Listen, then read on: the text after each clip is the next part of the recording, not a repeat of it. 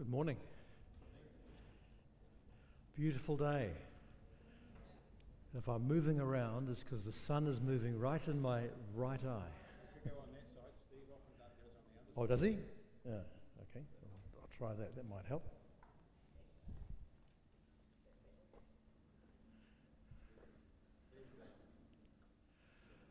Shall we pray together? Lord God, we thank you for this beautiful winter's day. We thank you for the cold, fresh morning. We thank you for the blue sky and the sun shining on us. We are so grateful. We pray that you would shine on us now through the love and guidance of your Spirit. Grow us to be increasingly like you, our Heavenly Father. We want to be children who reflect the Father's goodness that we've just sung about and his grace and love for the world. Grow us and change us in Jesus' name. Amen. The challenge in preparing any sermon is to discover the essence of God's message for that congregation from that passage of Scripture on that day. Most will never remember the detail in a sermon, but everyone should be able to remember the main point. And the purpose of the detail is there to underline and bring out that main point. When Richard asked me to preach today, he said it's Philippians chapter 4, and I thought, oh, that'll be easy. I think I've preached Philippians a number of times. And in chapter 4, I'm sure there are at least 4 or 5 sermons in that chapter that I could preach on. But it took me a bit of an effort to discern what the key message was today for Ormiston Community Baptist Church. After thinking and praying and listening, I believe the key message for this church today is that God's central purpose for you is your personal growth in maturity. And this can only happen in the context of relationship in the family of God. God's plan for every one of you, every one of us, is that we will grow increasingly like Jesus. We've been adopted into the family of God, and our Heavenly Father wants us to grow up in the family likeness. This is more important to Him than our careers, our retirement savings plans, our ministries, our upcoming overseas holidays, our qualifications. Above everything else, God wants us. God wants you to grow to be like Jesus. And this can only happen in the context of your relationships with other members of the family of God. So let me read the first part of Philippians chapter 4. Sam's going to flick it up on the overhead. Therefore, my brothers and sisters, whom I love and long for, my joy and my crown. This is how God sees you, just as Paul's describing it. He sees you, his joy and his crown. Stand firm in the Lord in this way, my beloved. I urge you, Euodia, and I urge Syntyche, to be of the same mind in the Lord. Yes, and I ask you also, my loyal companion, help these women, for they have struggled beside me in the work of the gospel, together with Clement and the rest of my co-workers, whose names are in the book of life. Rejoice in the Lord always. Again, I will say, rejoice. Let your gentleness be known to everyone. The Lord is near. Don't worry about anything, but in everything, by prayer and supplication, with thanksgiving, Let your requests be made known to God, and the peace of God, which surpasses all understanding, will guard your hearts and your minds in Christ Jesus. Finally, beloved, whatever is true, whatever is honorable, whatever is just, whatever is pure, whatever is pleasing, whatever is commendable, if there's any excellence, if there is anything worthy of praise, think about these things. Keep on doing the things that you've learned and received and heard and seen in me, and the God of peace will be with you.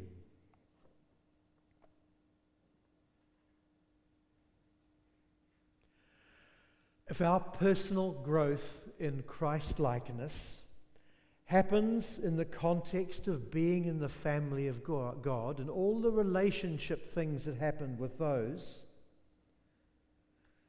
then reconciling broken relationships must provide a wonderful opportunity for growth in Christ-likeness.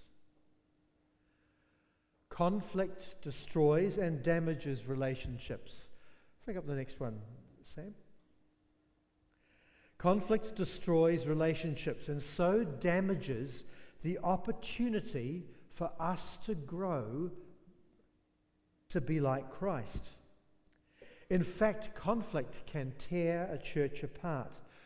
We've all been hurt by conflict, but reconciliation is right at the heart of the gospel.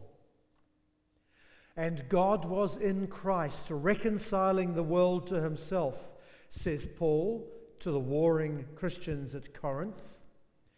And he goes on to say, and he is entrusting the ministry of reconciliation to us. Reconciling broken relationships provides a wonderful opportunity for growth in Christ-likeness. The Philippians had fallen into conflict several times in the letter already, and you would have seen that in previous sermons in this series, that Paul challenged them about conflict. You remember some of the phrases. Be of the same mind. Do nothing from selfish ambition. Regard others as better than yourselves. Look after the interests of others. No murmuring or mumbling about each other. All those are in chapter 2. And in chapter 1, he tells them of his own almost unbelievable experience of Christians in Rome deliberately preaching publicly in a way that would get Paul into more trouble that he was already in with the authorities. Now that seems totally bizarre, but bizarre conflicts happen all the time in churches, and they tear churches apart. Paul is urging this church at Philippi to do whatever is needed to sort out the conflict. Now, we Christians are sinful human beings, and we are very vulnerable to getting offside with other Christians. Getting into conflict is a very human experience. It's common. It's almost normal human behavior. But we belong to the family of God. And because of who we are, sons and daughters of God himself, we must bring about peace, real peace. Not just pretending the situation never happened and moving on. Sweeping conflict under the rug and acting as if it never happened is not God's ministry of reconciliation. It may not be possible to change all the flow-on effects of conflict. Maybe we can't fix all the outcomes. Perhaps we don't need to. But it's possible to own our own part in conflict and to understand the effects that our actions have on others. It's possible to explain to others how their actions have affected us. It's possible to extend the understanding amongst us of things that happen and why. And that is the groundwork for reconciliation. Reconciling broken relationships provides a wonderful opportunity for growth in Christ-likeness. Deliberately become part of the work of reconciling conflict and division, and you will grow increasingly like Jesus. Do you remember in the Beatitudes, early on in Matthew's Gospel, and Jesus lists all the blesseds, and he said, "Blessed are the peacemakers." Can anyone finish it? "For they will be..." No, I heard it over there. They will be called the children of God. The peacemakers will be seen for being the children of God, because bringing peace makes us increasingly Christ-like, and the world will see it. Blessed are the peacemakers, for they will be called the children of God. Paul, in this letter to the Philippians in chapter 4, the passage I've just read, gives 3 little strategies to use. In the family of God, when conflict emerges, and it does because we're human, when conflict emerges, the involvement of others is needed to move towards reconciliation and peace.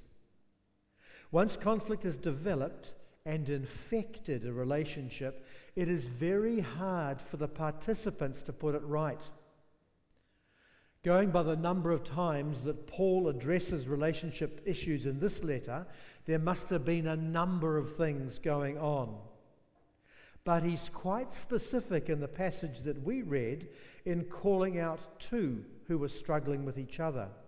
He urges two women, Euodia and Syntyche, to be of the same mind. He does not say what the issue is, but obviously they have different viewpoints on something, and different viewpoints lead to different practices, and different practices often lead to interpersonal strife. It's interesting that these 2 are not new or inexperienced Christians. Look at the passage again. They were Paul's committed co-workers in the church. And more than that, Paul stresses their names are written in the book of life. They are established as sisters in the family of God forever. But still, they've got to the situation. And Paul urges them to work out their differences, but they need help to do that. It's very hard to do it alone. So Paul calls on other leaders to get involved and support them both on the hard road of reconciliation. It's a hard road. In the early hours of New Year's Day, 1967, our family were on a ship called the Fair Sea, and we were docking at Melbourne, at the harbour there. We were coming back from spending a year in the UK where my dad had been studying to get another degree. And in Melbourne, my father has 100 first cousins in Melbourne. Most of them have gone to heaven by now. It's rather a large family. But we were meeting there. He had written to them both, 2 of his dad's younger brothers. My grandfather had 5 brothers and 5 sisters, which helped contribute to the 100 first cousins. And my grandmother had 16 in her family. Anyway, that's not the story. Dad had written to the 2 brothers, and we'd made arrangements to meet them. We met one and his family at 11 a.m. in the morning, and he gave us a full-on New Year's dinner, roast turkey and the whole 9 yards. At 2 p.m. we went to the other family, and we had a full-on New Year's dinner with roast something else in the whole 9 yards. I thought heaven had arrived on earth. The 2 brothers met us completely separately. We realized that they hadn't spoken to each other for 30 years or more. That evening, both families came down to farewell us as the ship left the harbour and headed for Sydney and then on to Wellington. Both brothers met each other for the first time in 30-something years at that farewell and started talking and reconnected their friendship and their brother relationship in their old age. It took outsiders to make it happen. Now, we didn't expect that, but God used outsiders to bring those two together again. Paul gives the task of reconciling Euodia and Syntyche to a specific member of the church leadership, one who Paul considered his own partner in the work leading this church, and told him to get involved in their lives. The involvement of others outside of the conflict is almost always needed to work towards reconciliation and peace. The second one, reconciliation isn't just a human task. Paul urges the church to bring every issue of concern to God through prayer. That verse that we read is the most wonderful encouragement to bring everything to him in prayer. He wants to be invited into the most difficult situations in his family. Don't try to resolve things by ourselves, especially issues of conflict. Bring every issue to him through prayer. But Paul gives a specific way of doing that. He starts by saying, rejoice. And then he says, I'll say it again, rejoice. In the end, God has every situation in his hand. So rejoice. Don't worry about the outcome. God will ultimately sort it. Relaxed and be confident in him. He's in this. Carefully and clearly lay out all the problems and the needs before God. Ask for what you think will solve those problems. But as you do that, Paul says, give thanks for the multiple things that God has done already for you. Pray with thanksgiving. Don't worry. Lay it before God. Giving thanks enables us to see this current problem, see its scale within the context of the whole thing that God is doing with us. It enables us to see the thing that it's perhaps not all-encompassing, that God is doing a much bigger thing. You can see that how that process grows our faith in him. And our faith will continue to grow because God always responds. The outcome may not be what we expect. The original situation may not be fixed in the way we hope. Often we cannot go back and change the outcomes of the past. The damage has been done and the losses have been incurred. But we can go forward from where we are now, reconciled and in peace. The outcome will be that the peace of Christ will overrule the situation and we will be able to move forward together. The peace that surpasses understanding, guarding our hearts and our minds in Christ Jesus. So don't worry. Give thanks for everything and ask God to help. Third strategy, when you're battling something difficult, deliberately focus your mind on good things. It's very easy for, in the middle of a struggle, for all the negative aspects of that struggle to take over your thinking completely and crowd out the full reality of what God is enabling you to experience. Conflict is debilitating. It dominates life, dominates our minds, and we begin to see only that situation. We do need to be realistic and address the issues rather than pretending they aren't there. But don't let those troubles take over everything we think and talk about. Deliberately look for good things in every sphere of life and fill our minds with these. You can feel the transformation as it happens. I had a little experience of this a couple of months back.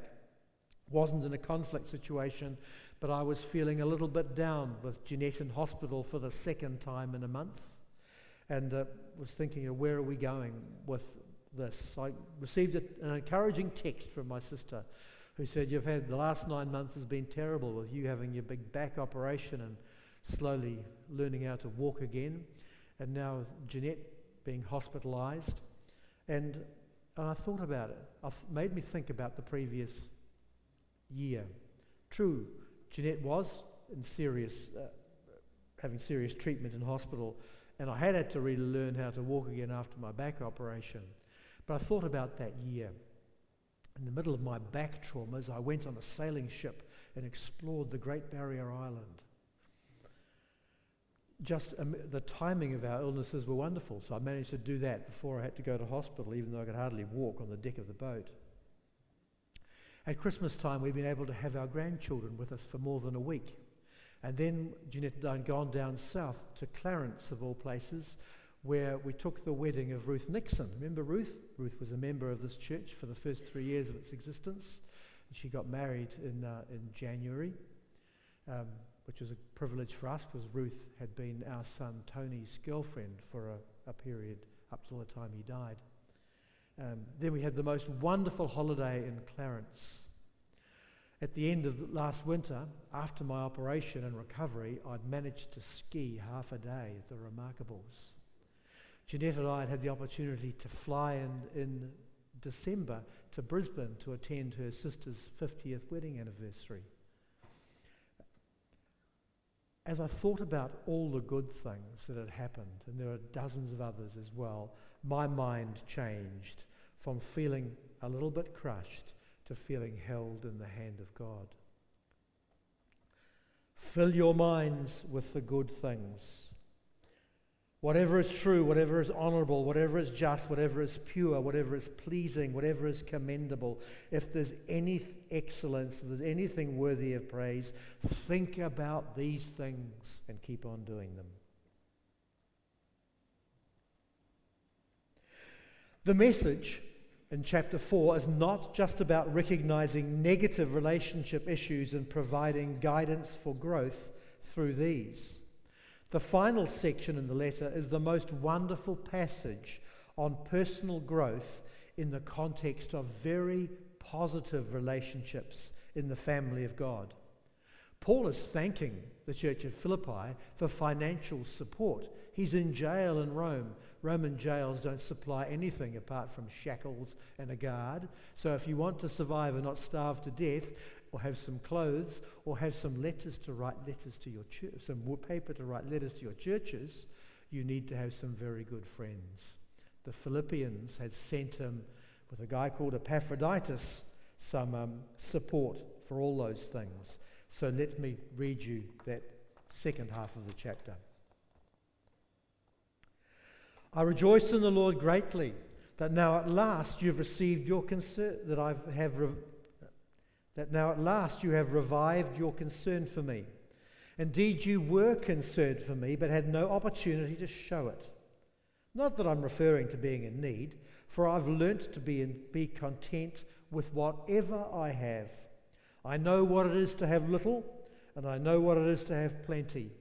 In any and in all circumstances, I have learned the secret of being well fed and of going hungry, of having plenty and of being in need. That's a picture of maturity. I can do all things through him who strengthens me. In any case, it was kind of you to share my distress. You Philippians indeed know that in the early days of the gospel, when I left Macedonia, no church shared with me in the matter of giving and receiving, except you alone. For even when I was in Thessalonica, you sent me help for my needs more than once. Not that I seek the gift, but I seek the profit that accumulates to your account. I've been paid in full. I have more than enough. I'm fully satisfied now that I have received from Epaphroditus the gifts you sent, a fragrant offering, a sacrifice acceptable and pleasing to God. And my God will fully satisfy every need of yours, according to his riches in glory in Christ Jesus. To our God and Father be glory forever and ever. Amen. Greet every saint in Christ Jesus. The friends who are with me greet you. All the saints greet you, especially those of the emperor's household. The grace of the Lord Jesus be with your spirit.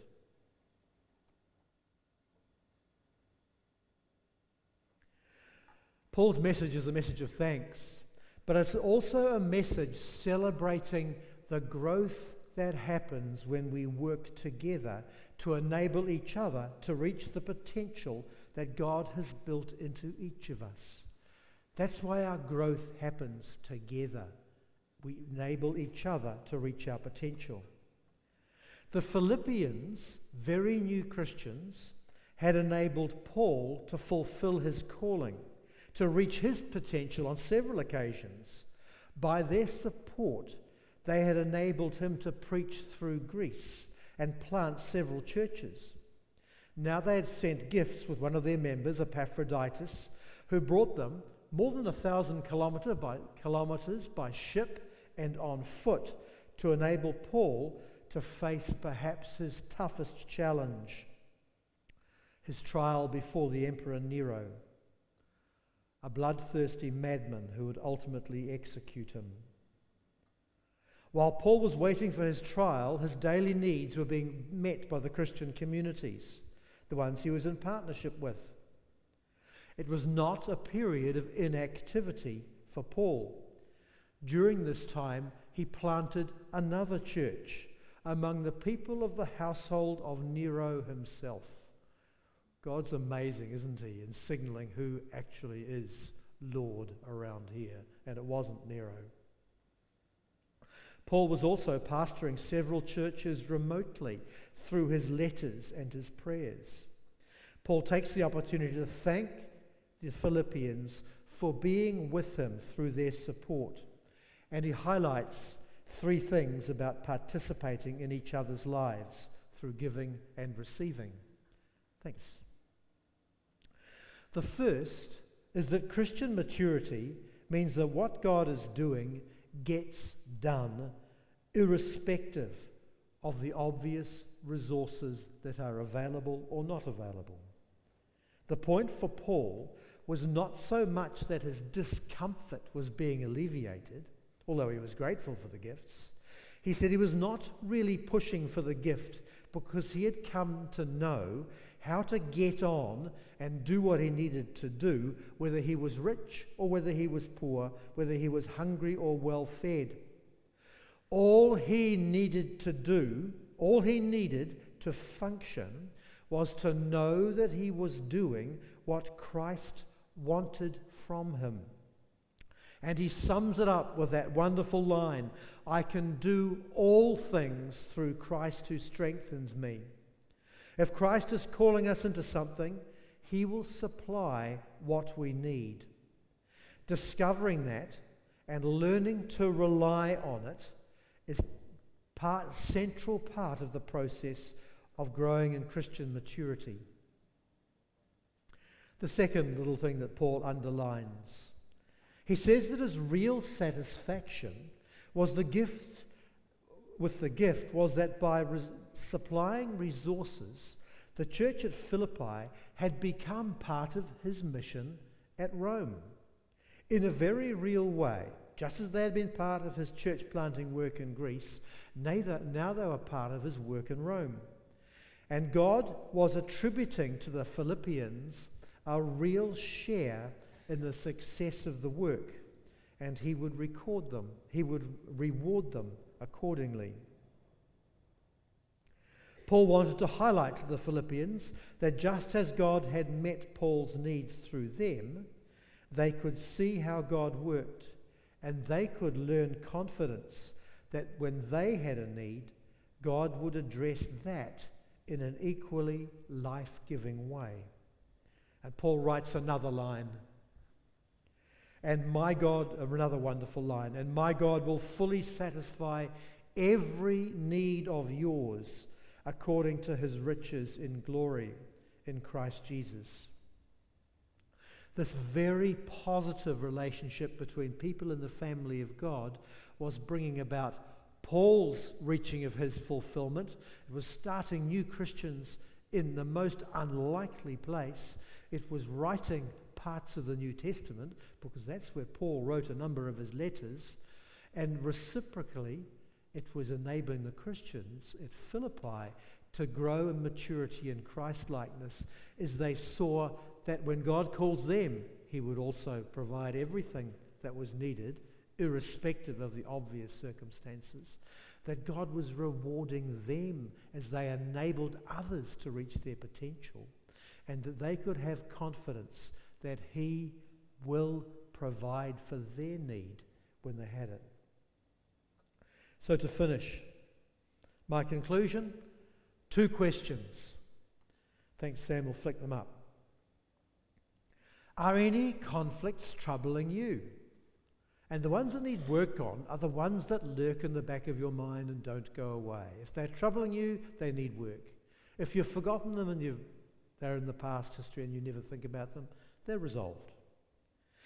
Bringing reconciliation to these situations will cause everyone concerned to grow in Christ-likeness. If you think about that, perhaps the situation is actually a God-given opportunity for you to become a peacemaker. Blessed are the peacemakers, for they will be called the children of God. The second question, in what ways are you being given a chance to help someone else achieve their God-given potential? Tony's out there now helping some of your Cambodian folk achieve their God-given potential through unfolding the scripture to them in a different context. And you know something else that's happening out there? They will be blessing Tony and helping him to grow in his ministry of teaching.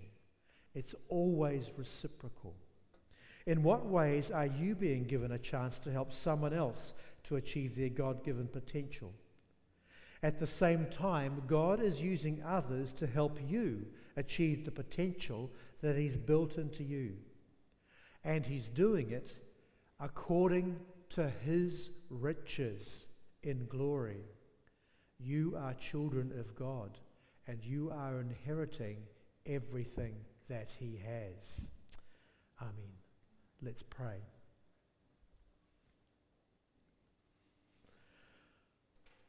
Lord God, we thank you for your wonderful grace to us. We thank you for the challenging experiences that we've gone through. We thank you for the times of wonderful blessing that we've gone through. And we ask that as we grow in our knowledge of Jesus, that we may grow more like him, that as we experience whatever life's path takes us through, that we would increasingly see his hand in our lives and see him working through us. Lord, may we learn to bless your world as he does. Grow us in Christ-likeness. In Jesus' name, amen.